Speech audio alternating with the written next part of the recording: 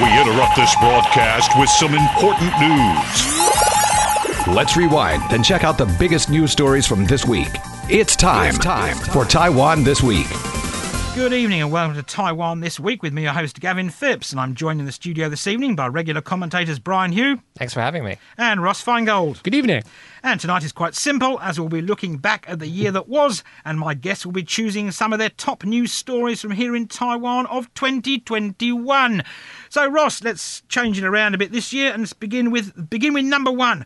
What was your biggest, most interesting, amazing story that grabbed you from the headlines and smacked you in the face this year? Well, I can't say that any news item actually smacked me in the face, but I'll just take one from the last few weeks, which is the Wang Lihong divorce. And the reason why I'm taking the easy way out and picking it, because not just because it was in the news in the last few weeks, but it does have elements of so much of the things that we often talk about here on the show. There's a significant China element because Wang Lihong has made most of his money, to be frank, in China in recent years. And there's this tension here in Taiwan society about business people, entertainers. We export to China. It's still Taiwan's most important market. So you have that significant China element. There's the internet element because his ex-wife brought all these allegations in social media posts. Then there's the quarantine element because when this story blew up in the news, when his ex-wife posted these things on the internet, it was literally hours before Wang Lihong was flying back from China to Taiwan and had to go into quarantine. And of course, the quarantine rules have changed several times. They've been more strict. Quarantine at home, it's changed back and forth. But when Wang Lihong landed, he had to go to quarantine. And maybe, Gavin, I'm just a bit biased towards this story because I'm a lawyer as well. So there's also the interesting legal aspects. And then for the foreign audience here, who makes up a lot of our audience here at ICRT, of course, there's the dual nationality aspect of some of the parties involved in this situation, which creates some interesting issues when there's a divorce of dual nationals or foreigners in Taiwan. So, Brian, did the Mando Pop Divorce of the Year grab you? It was definitely interesting. I mean, that it blanketed news coverage so much, and it was the headline that featured on all the websites for quite a while, for weeks on end. So I think that there occasionally are these stories that break on the news and really grip the media, and this one was especially intense, actually. And so that is something even now the media is kind of not letting go. And I think part of it's because of the era that he is a figure that's established and well-known. It took place on the heels of the Gao Jiayu scandal as well, which involved domestic abuse. And so that centers some of these issues regarding abuse. And we live in the era of Me Too, and when a lot of these allegations are occurring online in these online spaces and among entertainers, and this is sometimes how that happens. It's so enveloped the nation that the Liberty Times, the most widely read newspaper in the world, in Taiwan. bit of an exaggeration there, Brian. Yes, I meant to say Taiwan. Was posting updates just like, well, Wang Lihong's awake now, and so he has another update, and being very facetious about it in terms of how fixated people were on the story. And so, yeah, I think it is quite significant in that sense. And it's interesting that Brian mentioned it came on the heels of the Gao Jiayu domestic abuse matter, which is truly horrible, which also came on the heels of the other big celebrity divorce in the fourth quarter of this year, which was the Dias and her husband, who, again, was from China. So it was another China-Taiwan entertainment / legal divorce. And again, so much of it played out on the internet with all their friends piling in from different perspectives. And unfortunately, when a divorce happens, you got to pick a side as well. Of course, me and Ross were talking off air before when this happened. We were saying, maybe, do you think it will go away if they both go back to America? Yeah, it's a question. That is a question if this will actually go away. But I think that his fame does extend to America, particularly maybe not among white mainstream kind of culture, but certainly among Taiwanese Americans and Chinese Americans. And so I do think that there's quite a lot of English language attention to this incident from such people who grow up listening to Wang Lihong. And that is quite interesting as well. I mean, he is also a Taiwanese American. I mean, speaking as one myself, I kept getting much more scrutiny on my typos in texts in Chinese after his typos in those texts, and everyone was kind of making fun of him for that. So that happened. Try sending him in English, Brian. Yes, stay that's in also... your safe lane. And of course, Ross, do you think we'll see Wang Lihong popping back to China in the new year, or do you think possibly the allegations of prostitution might keep him away from the country? This is another very pertinent question because over in China over the course of 2021, there was this crackdown on the internet broadly. So the use of information by companies, whether it was Didi Chuxing or some of the other big platforms, whether they're just news platforms or platforms people use for text chatting, micro messaging, purchasing, online shopping, etc. And the entertainment world in China has come under scrutiny from the authorities there with lots of new rules, and that does affect the people from Taiwan who make their fortune selling themselves, whether selling their music or acting or doing advertising. They make a lot of money from promoting products. So yeah, it's a great question, Gavin, and we just don't know the answer whether or not he'll have a long-term blacklist, which has happened to a number of Taiwan entertainers, sometimes because of something they say politically, and sometimes because of a scandal that they're involved in. And it does factor into China-Taiwan relations and what the trajectory is. At least in the short term, it looks like he's going to be blacklisted. And Brian, what was your top story, the one that grabbed you, if it could grab you at all? Yeah, I guess I would say it's the coronavirus. I mean, it's not actually the most particular or exciting story, but it is an incident that went on for 6 months in Taiwan. And so people were so glued to the Central Epidemic Command Center daily briefings every day at 2 p.m. And I was doing updates on this for like 120 days on end. And so that did consume a great part of my year. And I think it does touch on a lot of these other issues and the other stories that are brought up this year. Politics, it became an object of infighting between the KMT and the DPP, the usual pan-green versus pan-blue contestation. Then you actually have the question of Taiwan's relation to the world regarding, for example, vaccine donations from other parts of the world, shows of support, calling on the U.S. or Japan or these other allies and the kind of aid they provided. That also shows strengthening relations between Taiwan and these countries, which matters for national security, geopolitics, etc. And so in that sense, too, because Taiwan had this reputation as being COVID-free for so long, this also affects Taiwan's international prestige. Would this, for example, be viewed as the Tsai administration having overplayed its hand, having failed to, for example, order vaccines and so forth, and leading to the situation, that kind of overriding or covering up this reputation for maintaining Taiwan as COVID-free. And so eventually things were under control. Things are back to normal now, more or less, to some extent. But even then, this is still something that is fought over. And I think that, for example, a lot of the issues that were brought up and became things that were fought over during this outbreak, such as vaccines or border control policies, etc., are still going to be coming up as stories the next year, and they'll still be fought over between the DPP and the KMT. And of course, you were actually in the belly of the beast in Taipei's Wanhua district, looking out your apartment window for most of this. That's right. And so I was living across from all these tea parlors where these outbreaks first broke out, and it was also my misfortune to live very close to the hospital in the area, and so I was hearing ambulances basically 24/7, and so I'm by the hardest area, and also next to the hospital that is these people are being brought towards, and so it was quite hard to sleep then. Actually, it was about 24 hours of just ambulance sirens all around. Although that is what people experience in many parts of the world for like years on end now, and Taiwan is just joining the club in that sense.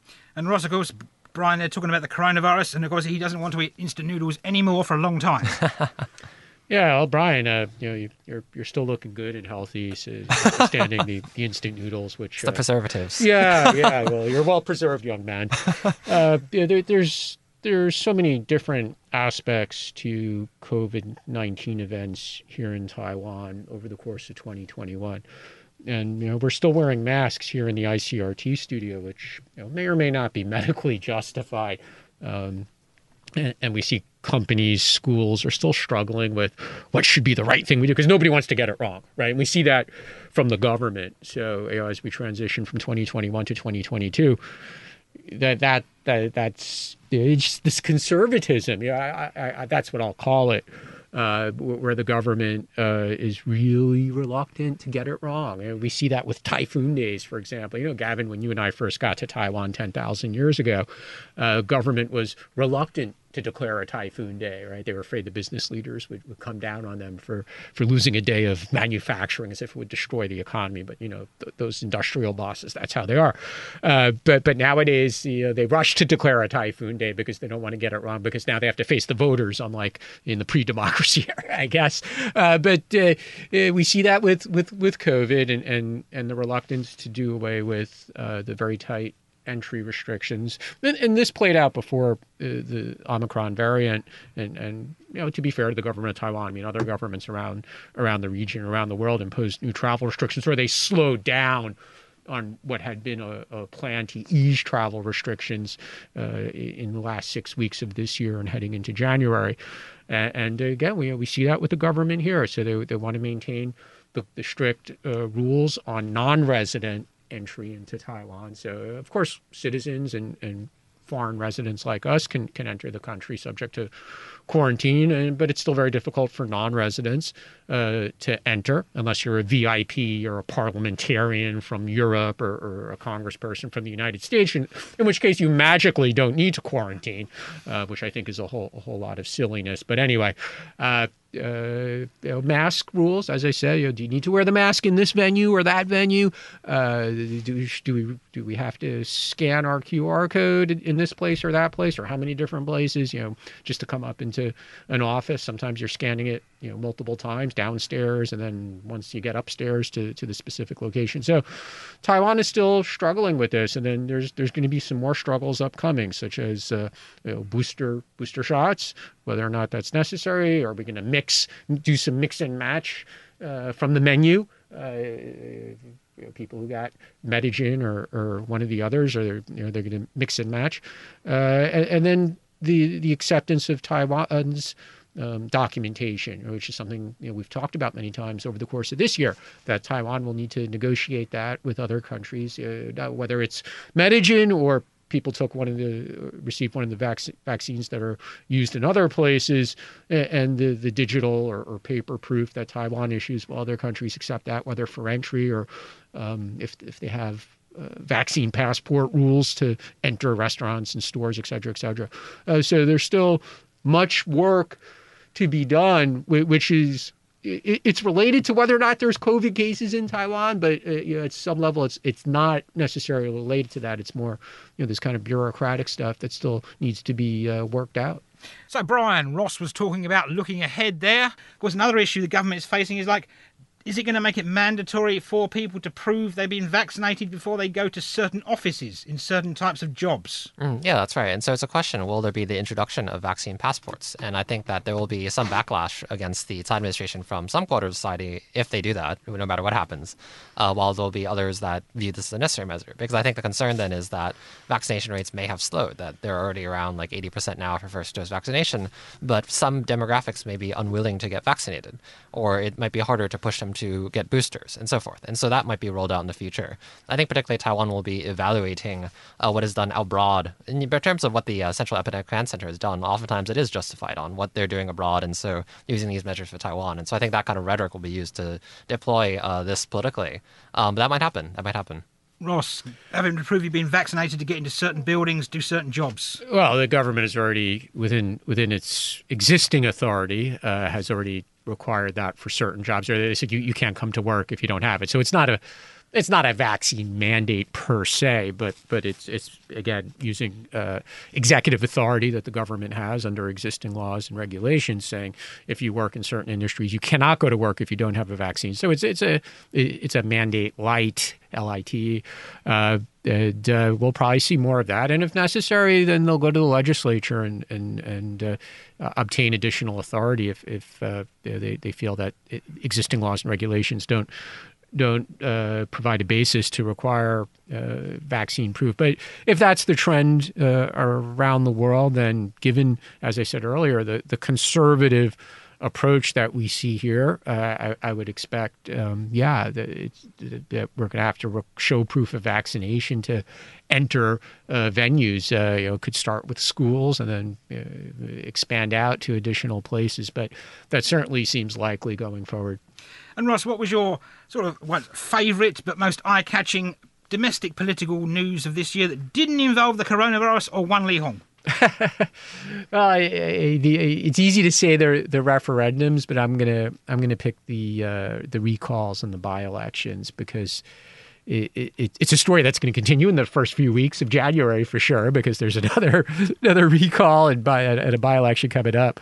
That it could be a trend going forward, given the relatively low barrier to bring about a recall. I mean, I would hope that recalls within 2 years of the next legislative election would be viewed as a waste of time. But this does seem to be the trend.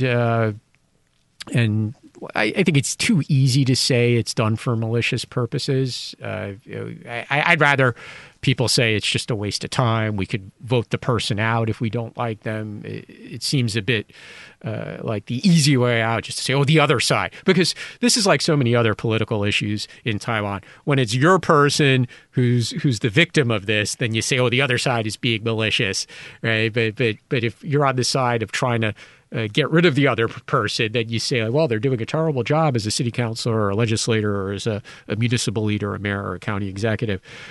So both parties, the KMT and the Kuomintang and the Minjindang DPP, they're going to be on both sides of this issue going forward.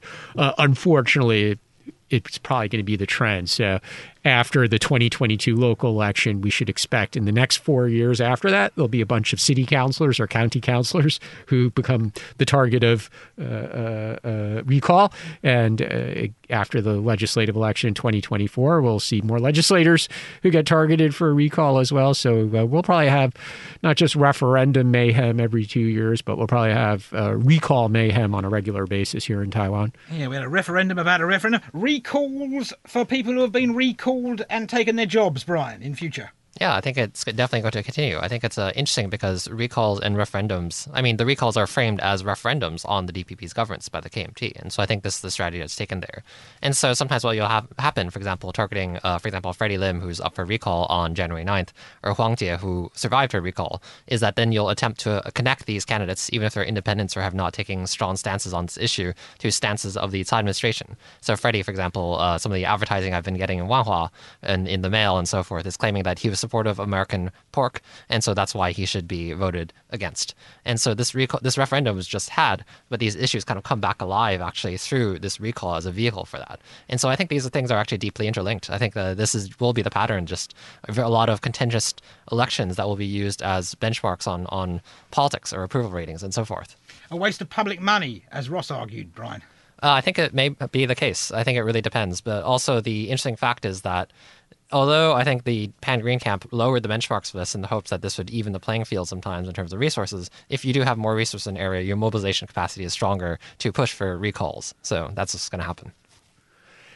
The interesting thing here is, it's not just that the DPP lowered the barriers using their legislative majority, but they had a very successful recall from a DPP perspective when they successfully recalled Han Kuo-yu in Kaohsiung.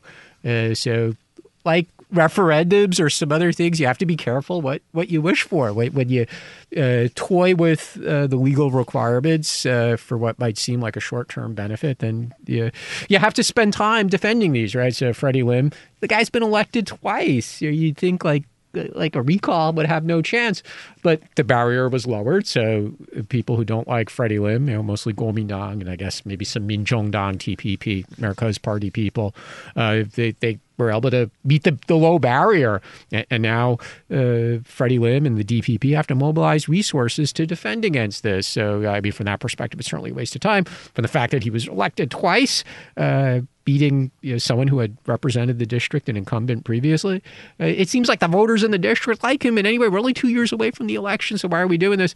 But the DPP has to take some of the blame. But they'll use it for their own advantage when it's convenient for them, whether it was Han Kuo-yu or in subsequent recall attempts against legislators or city councilors or municipal leaders that the DPP wants to target. So that's why I said earlier, we're going to have some recall mayhem in years going forward. Yeah, I think absolutely that's the case. I think particularly interesting is the fact that a lot of these recall campaigns targeting particularly younger progressive legislators or city councilors began after the Han Kuo recall, the successful recall, because of the fact that they had taken strong stances opposing him. So I think we're going to have a pattern of recalls leading to other recalls potentially. And so a big recall against someone like a mayor that was successful might lead to recalls against people at a lower political level, and that might happen. And so far, this has been more from the pan-blue camp, but I think particularly it'll be interesting when the DPP decides to do this and to target specific KMT legislators as part of recalls, because I think this will also happen. And we have to take a short break now, but we will return after these rather important commercials.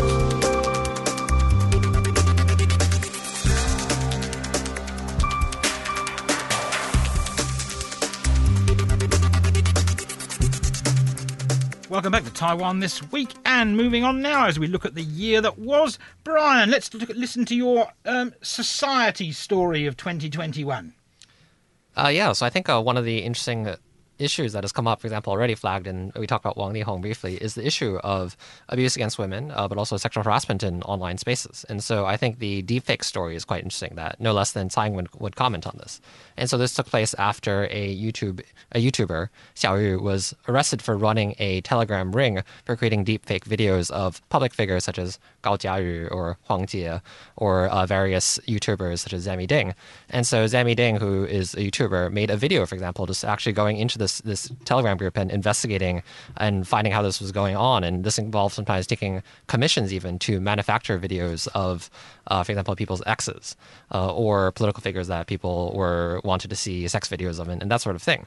And so this raises the question then of particularly are current laws enough to deal with this in an age in which so much of this is occurring through social media. And this has been labeled sometimes Taiwan's version of the Nth Room incident in South Korea.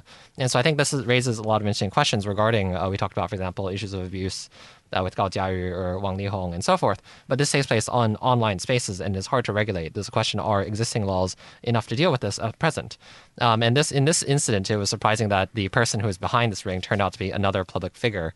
But again, it was large enough as an incident that Tsai would comment on this. And Gao Jiayu, for example, I think to her credit, after the domestic abuse incident, sought to try to redirect some of the attention she was getting then towards this broader issue. And so this has been commented on by both political camps, but it's a question now, what will be done to take measures against this, or if that can even happen, because so much activity occurs online and just pops up and it's hard to really regulate or take account of. And of course, Ross, the government did have a knee-jerk reaction to that being they said, we're going to change the laws. But of course, Brian pointed out that might not be as easy as some might think.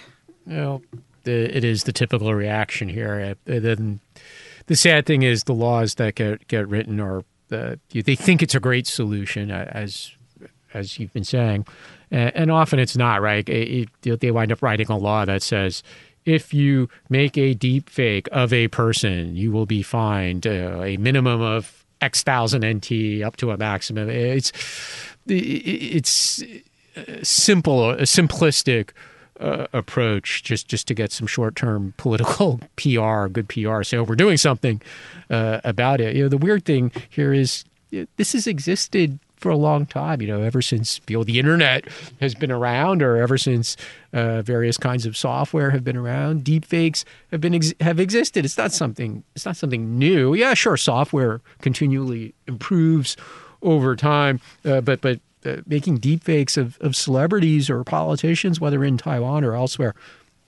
it's not a new problem. It just, for various reasons, blew up in the news here in Taiwan this year. And unfortunately, it took up a lot of public discussion as well. I mean, maybe from one perspective, it didn't really need that much discussion, or didn't need the president personally commenting on it.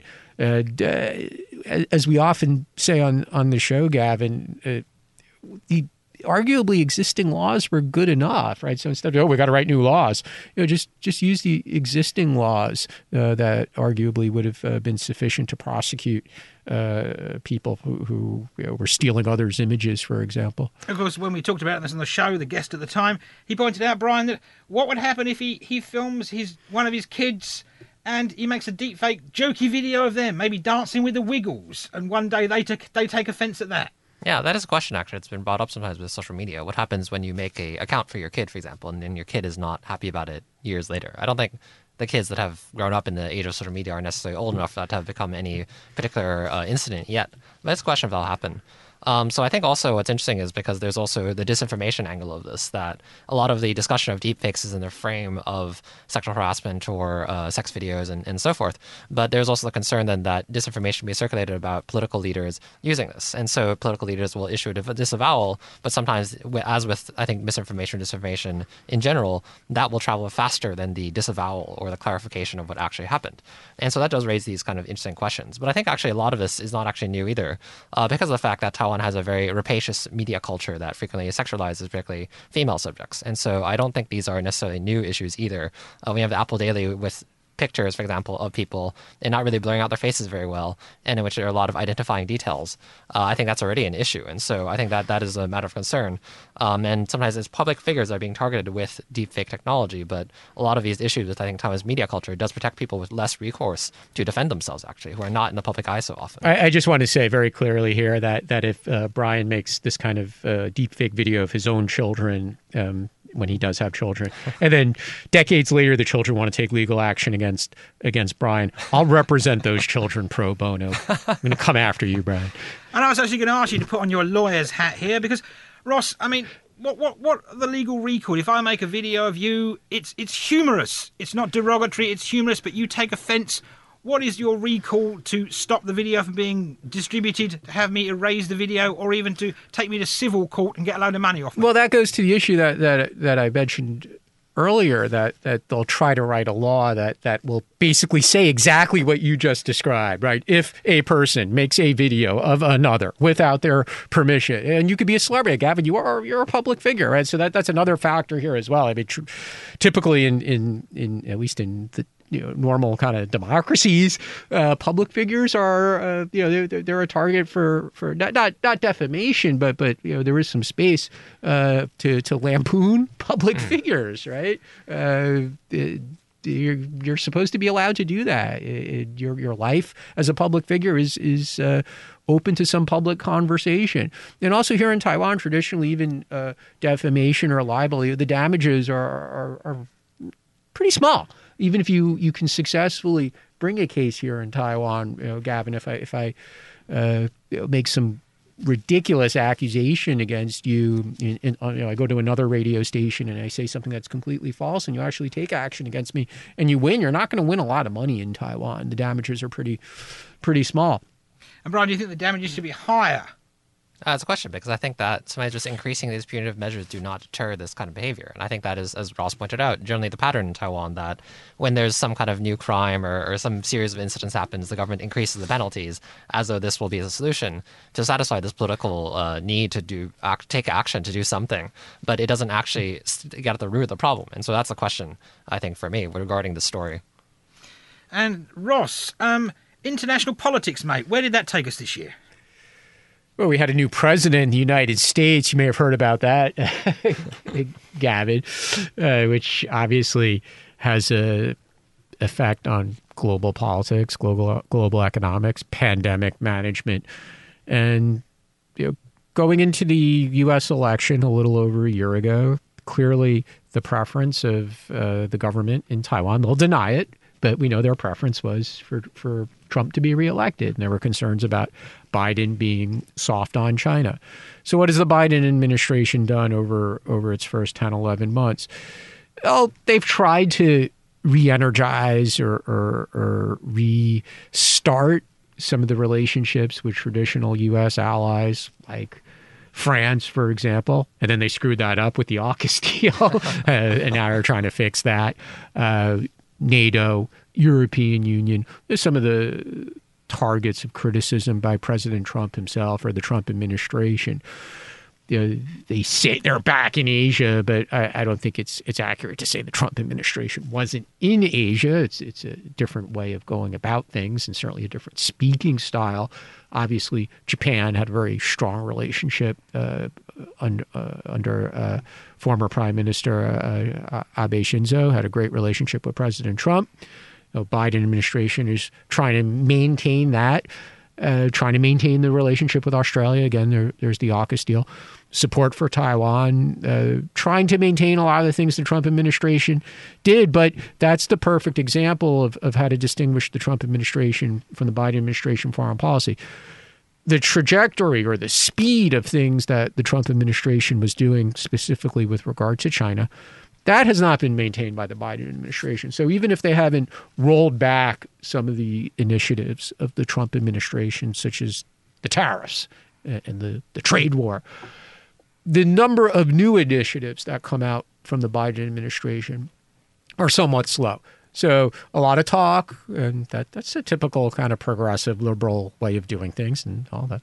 The Biden administration is progressive and liberal. So they like to talk. They like to talk with the European Union. They like to talk with the UK and France and Germany and Italy and the traditional U.S. friends.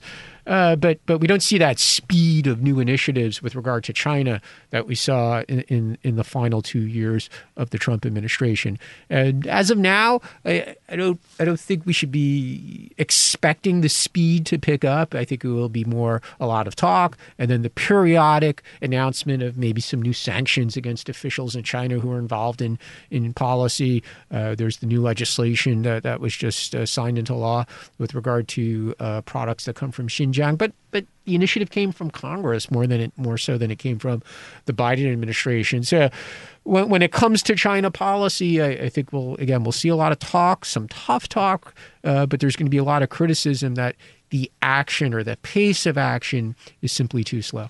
And Brian, of course, there's been some faux pas this year by several members of the Biden administration, one being Joe Biden saying one thing, and then one of his other lowly people coming out and saying, oh, he didn't quite mean that. Yeah, so I think this has happened multiple times with Biden. It can be quite confusing that he will say something that seems supportive of Taiwan or maybe having agreement with China where none exists, and then the White House will have to walk it back. So I think there is continuity between the Trump administration and the Biden administration is the tendency of both presidents to venture off script with their comments. And so with the Biden administration, it is usually walked back. There's the denial. Whereas with Trump, you could see some flip-flop, something happen. But then the question is still asking, does this represent a shift in U.S. policy? And I think particularly what's interesting is under the Biden administration, you have a lot of commentators or people just involved in discussing this as an expert, debating on the strategic ambiguity versus strategic clarity, which is the preferable policy, does it still hold?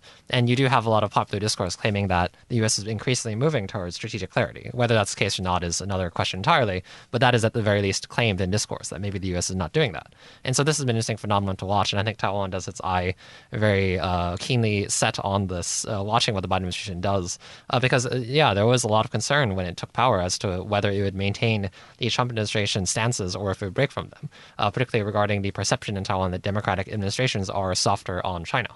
And Brian, what about China? Cross-strait ties this year, cross-strait relations. Were there any relations this year? Well, not really, but there are a lot of military threats. And so I think that is quite the interesting thing, because this is not actually new, or particularly this year either, in that Chinese military threats, air incursions specifically, have increased to near daily on some occasions. But there's much more international awareness of this after Chinese National Day on October 1st, in which after the first 4 days after that, there was 150 Chinese planes. And this was like 25% or 20% of the total amount of air incursions that year. And so this is dramatically increased. And there's a pattern of tit-for-tat escalation between the U.S. and China at times. But I think that is the main thing. And China just continues with military threats, which are dialed back sometimes when negotiating with the U.S., but are likely to continue. And of course, Ross, there are analysts that say the number of incursions by Chinese military aircraft into Taiwan's air defense identification zones is likely to pick up this year. Well, more likely China will do something similar to what it did in 2021, which is they'll pick a period of time when suddenly the number of aircraft involved are greater than that could last for a few days, and then they revert back to a smaller number of aircraft, periodically introduce new aircraft or new types of formations, a mix of aircraft types with different types of capabilities. And that's what we saw in recent months. So we'll probably see more of that. Sometimes it'll be in response to a visit by a foreign dignitary.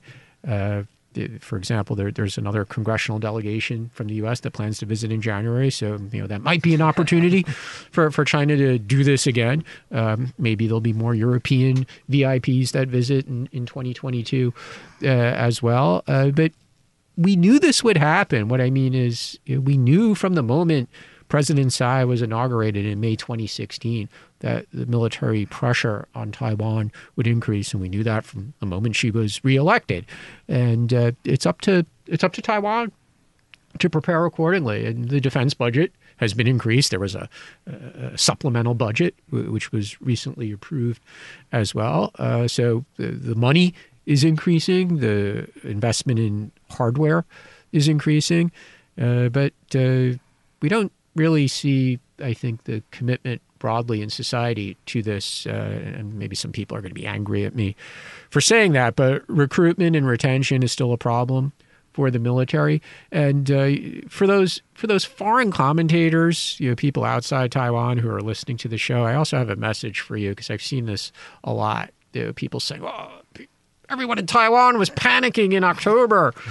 When, Josh Rogan in the Washington Post, I hope you're listening because you wrote that recently. No, people weren't panicking. I mean, it was of course it was in the news here, and there was discussion on political talk shows about it, and comments or statements, criticism from the relevant government officials, whether the presidential office or Ministry of Foreign Affairs or the Ministry of National Defense. But there was no panic here. I'm not saying that as a criticism per se. I'm saying it more as an observation. And if people here want to be serious about defense, then society as a whole, and when I say as a whole, I mean not just the public, people who might be eligible for the new reservist system, which is going to come online and will affect a greater number of eligible men primarily. Business leaders, are they into this as well? Are they supportive of national defense? Politicians, and not just the DPP, but the other parties as well. We're not there yet. Then that remains an ongoing concern. Yeah, that's absolutely right. And so I think that's the interesting thing to note about these air incursions, that international headlines are suddenly blaring about this. They have noticed these military threats directed at Taiwan for decades, really, for the first time, and they have increased. And this is historic, but people are not panicking and people are not phased, and life goes on as normal. And I think that is what is missed in a lot of international commentary. And I think that this is actually a dangerous phenomenon, playing up fear in Taiwan as though there were fear in Taiwan, or that people are terrified of invasion. That just creates an inaccurate perception of the state of affairs, and that also leads to incorrect decision making from people in America and etc. So I think what is interesting is, yeah, absolutely, because there will be the question then asked, particularly from the U.S., which is often called for Taiwan to increase its military budget or sort out the issues with recruitment and retention and so forth. Can you use this as motivation to do that? Because people are afraid of invasion now, right? Unfortunately, people are not too concerned about it, and so for the U.S., when pushing for this, that is not going to happen. And I think that in that regard, it is quite interesting too, because the flip side is, if China does want Taiwan demoralized and afraid and not willing to resist true military threats, that is also not working, because people are often more concerned with celebrity gossip and Wang Lihong and things like that. And it was very amusing for me watching the headlines, the front page headlines appear about these air incursions, and then these just gradually get swallowed up by entertainment news.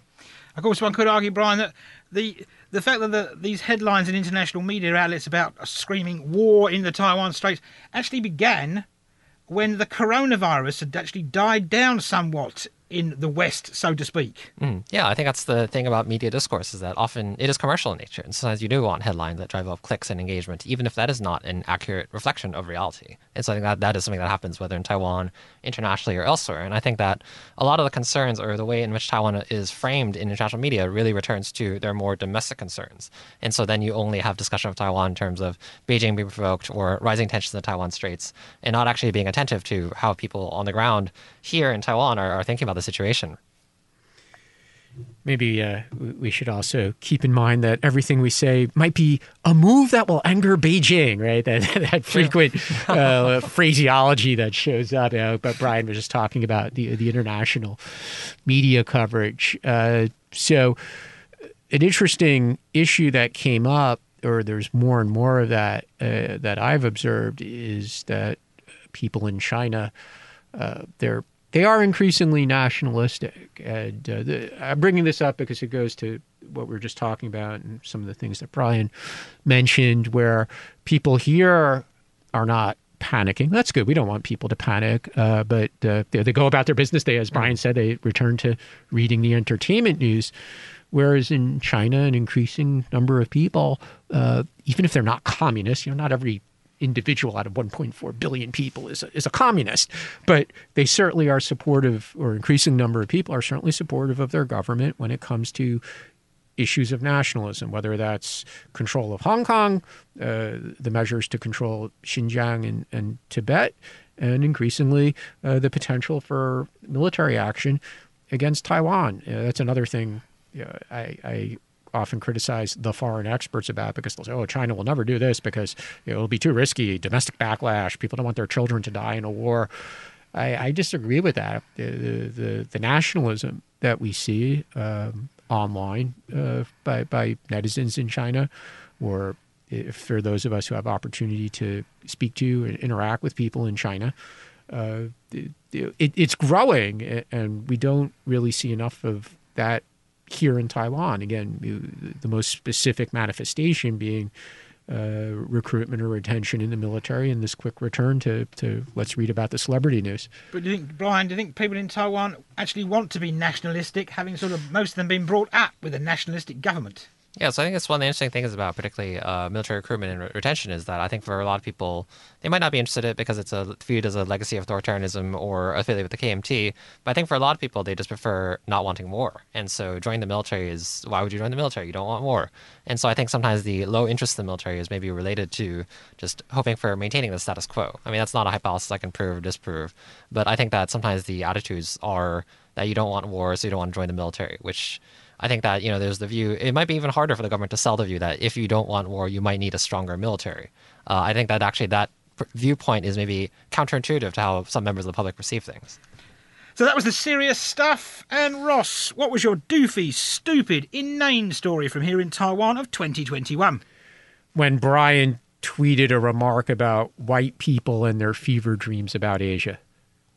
Oh, Brian, there you go. You can have a shot back at that, I think. Oh, I mean, just, there are a lot of people that have very bizarre perceptions of Taiwan. I mean, for example, you have Noah Smith on Bloomberg claiming Taiwan is a civilization. And then, I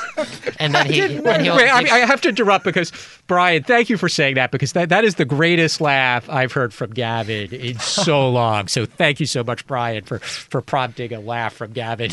Yeah, so I think it's one of the things that, then Taiwan is framed as this idealistic utopia, which just you project your fantasies onto in that case.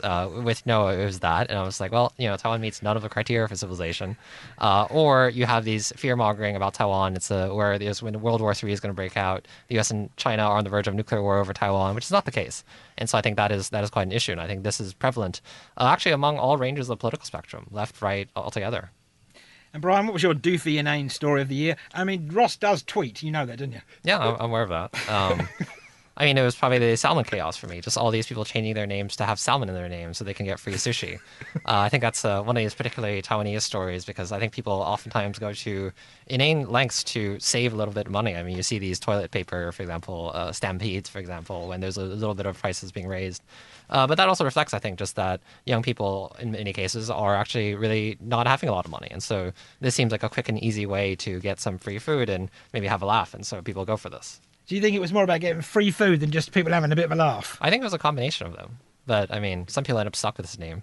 The man is nuts. How many characters does that name have in it? I think there was one that was like 30, 40 characters. I think it's like the longest name on record, I think. For free sushi. Ross, did you change your name for free sushi this year?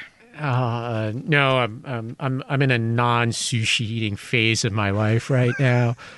So it didn't really apply to me. It did seem rather bizarre, but in a way, and I apologize for returning to a more serious note, it's apropos for so much of what we discussed on this program. We talked about changing the law on deep fakes. If you make a deep fake, you will be prosecuted. Another aspect of that is Taiwan has become such a great democracy. We say it's easy to recall your elected representatives, and it's easy to change your name. Right? You go to a window and sign a form and write down whatever ridiculous name you want to write, and then you can go back the next day after you got your discounted sushi and change it back, regardless of what a waste of societal resources this is.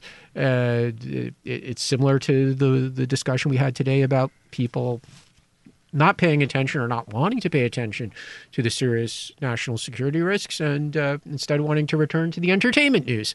And this is just, it's similar to that people really will spend time and effort on something like that just to save a very, very small amount of money. And of course, it did push Taiwan into the international headlines, Brian. Yeah, so I think it is. I think it was a weird year in which Taiwan entered international headlines for a number of bizarre reasons. The Salmon Chaos was one. My other option for the story was the Ever Given story, with the container ship getting stuck in the Suez Canal and then clogging up shipping. And that also puts Taiwan in the spotlight in a very strange way. And so that also happened. But Ross, as I'm sure you're going to inform me, the ship wasn't actually being driven by a Taiwanese company at the time. The name Evergreen did get into the news, but the nature of how shipping works, the connections to Taiwan were somewhat tangential, but to the point that Brian and you have made, Gavid, this sort of, again, I apologize for being serious again, but it's kind of like that Economist front page story, right, about the most dangerous place in the world, as if nobody had ever said that about Taiwan, China before, right? I mean, this is certainly not original. Taiwan did get in the news for a number of more positive reasons. It did have the surprisingly good performance at the Olympics, and that generated some positive media coverage. The sympathy from Europe, Lithuania most notably, but other European countries as well. The low, relatively low number of COVID cases that Taiwan was able to maintain, notwithstanding the events in May and June, when there was a few weeks when there were more cases and unfortunately more deaths. And then the role in the tech industry, that also got Taiwan a lot of positive news coverage throughout the year. But typical for Taiwan, right? For every positive global news story, there's the somewhat goofy one, right? Like the sushi thing making global headlines, or the ship, the Taiwan ship making global headlines. And that's something Taiwan has struggled with, I think, for a long time, to make sure that the positive outpaces the negative international news stories. And that's where we'll leave it here this week, and this year, in fact, on Taiwan This Week. And I've been joined in the studio today by Brian Hugh. Happy New Year. And Ross Feingold. Also a Happy New Year. And thanks for tuning in to this week's edition of Taiwan This Week here on ICRT with me, Gavin Phipps. And don't forget to check out Taiwan This Week podcast on your favourite podcast app, where you can get access to all our previous shows. Tune in again next Friday evening at 9 for another informative look at the top stories of the week with Taiwan This Week. And don't forget to also check out our podcast on our website, icrt.com.tw. Now keep it here for more music and news only on ICRT FM 100.